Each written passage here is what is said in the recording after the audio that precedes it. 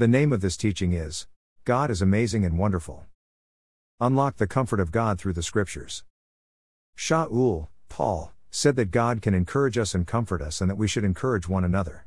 2 Corinthians 1:3-4 NKJV says, Blessed be the God and Father of our Lord Jesus Christ, the Father of mercies and God of all comfort, who comforts us in all our tribulation, that we may be able to comfort those who are in any trouble, with the comfort with which we ourselves are comforted by God. It is wonderfully amazing what God can help us with. Shaul said that God got them through some tough situations. He rescued us from such deadly peril, and He will rescue us again. The one in whom we have placed our hope will indeed continue to rescue us. 2 Corinthians 1:10 CJB. We are talking about real troubles here and not just the electricity going out. God is our Father, and He will not leave us. Yeshua said, I will not leave you orphans, I will come to you. John 14:18 NKJV. Yeshua sent those who believe in Him the Holy Spirit. The Holy Spirit can give us love, joy, peace, long-suffering, kindness, goodness, faithfulness, gentleness, self-control. Galatians 5:22-23 NKJV. God can give us peace, but if we work ourselves up in a negative way, we will not allow the Holy Spirit to give us peace. Over history, God has been able to help people to be comforted. Psalm 94:19 NKJV says, In the multitude of my anxieties within me, your comforts delight my soul. Even more so now in this messianic age, we can experience God's comfort if we are open to Him and do not allow our peace to be stolen from us. Shaul tells us to not let anxiety overcome us but pray. He also said to change how we think. If we are thinking about good things, we will not have time to belabor fear and anxiety. Stay your mind, pray, and trust God.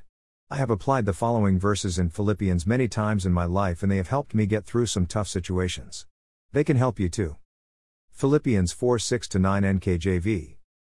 Be anxious for nothing, but in everything by prayer and supplication, with thanksgiving, let your requests be made known to God, and the peace of God, which surpasses all understanding, will guard your hearts and minds through Christ Jesus. Finally, brethren, whatever things are true, whatever things are noble, whatever things are just, whatever things are pure, whatever things are lovely, whatever things are of good report, if there is any virtue and if there is anything praiseworthy, meditate on these things.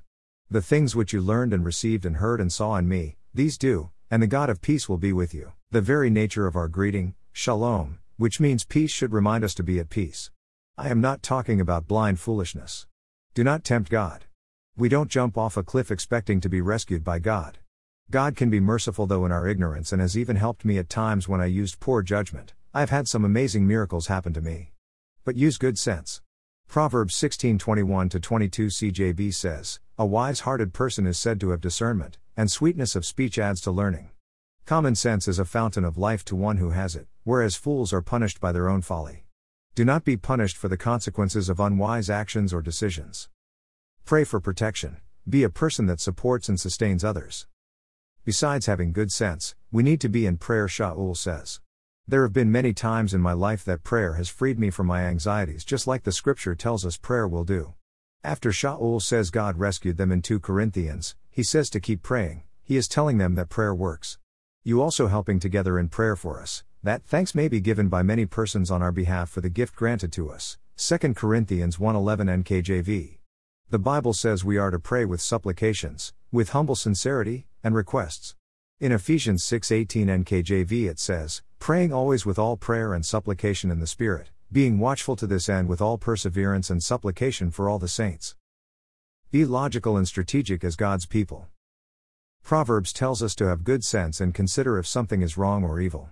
Proverbs 22:3 NKJV says, A prudent man foresees evil and hides himself, but the simple pass on and are punished. Do not be clueless about life. Use your thinking abilities and be sensible. God gave us a brain, so use it. Watch out for what they call tunnel vision, where we mindlessly act on our impulses or fears. Isaiah 5:21 NKJV tells us that can lead to trouble. Woe to those who are wise in their own eyes.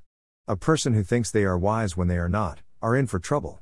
Think about doing what is right and commit yourself to it. God is there, do not be deluded into thinking He is not with us. Deuteronomy 31:6 NKJV says, Be strong and of good courage, do not fear nor be afraid of them, for the Lord your God, He is the one who goes with you. He will not leave you nor forsake you. God will lift us up and be with us.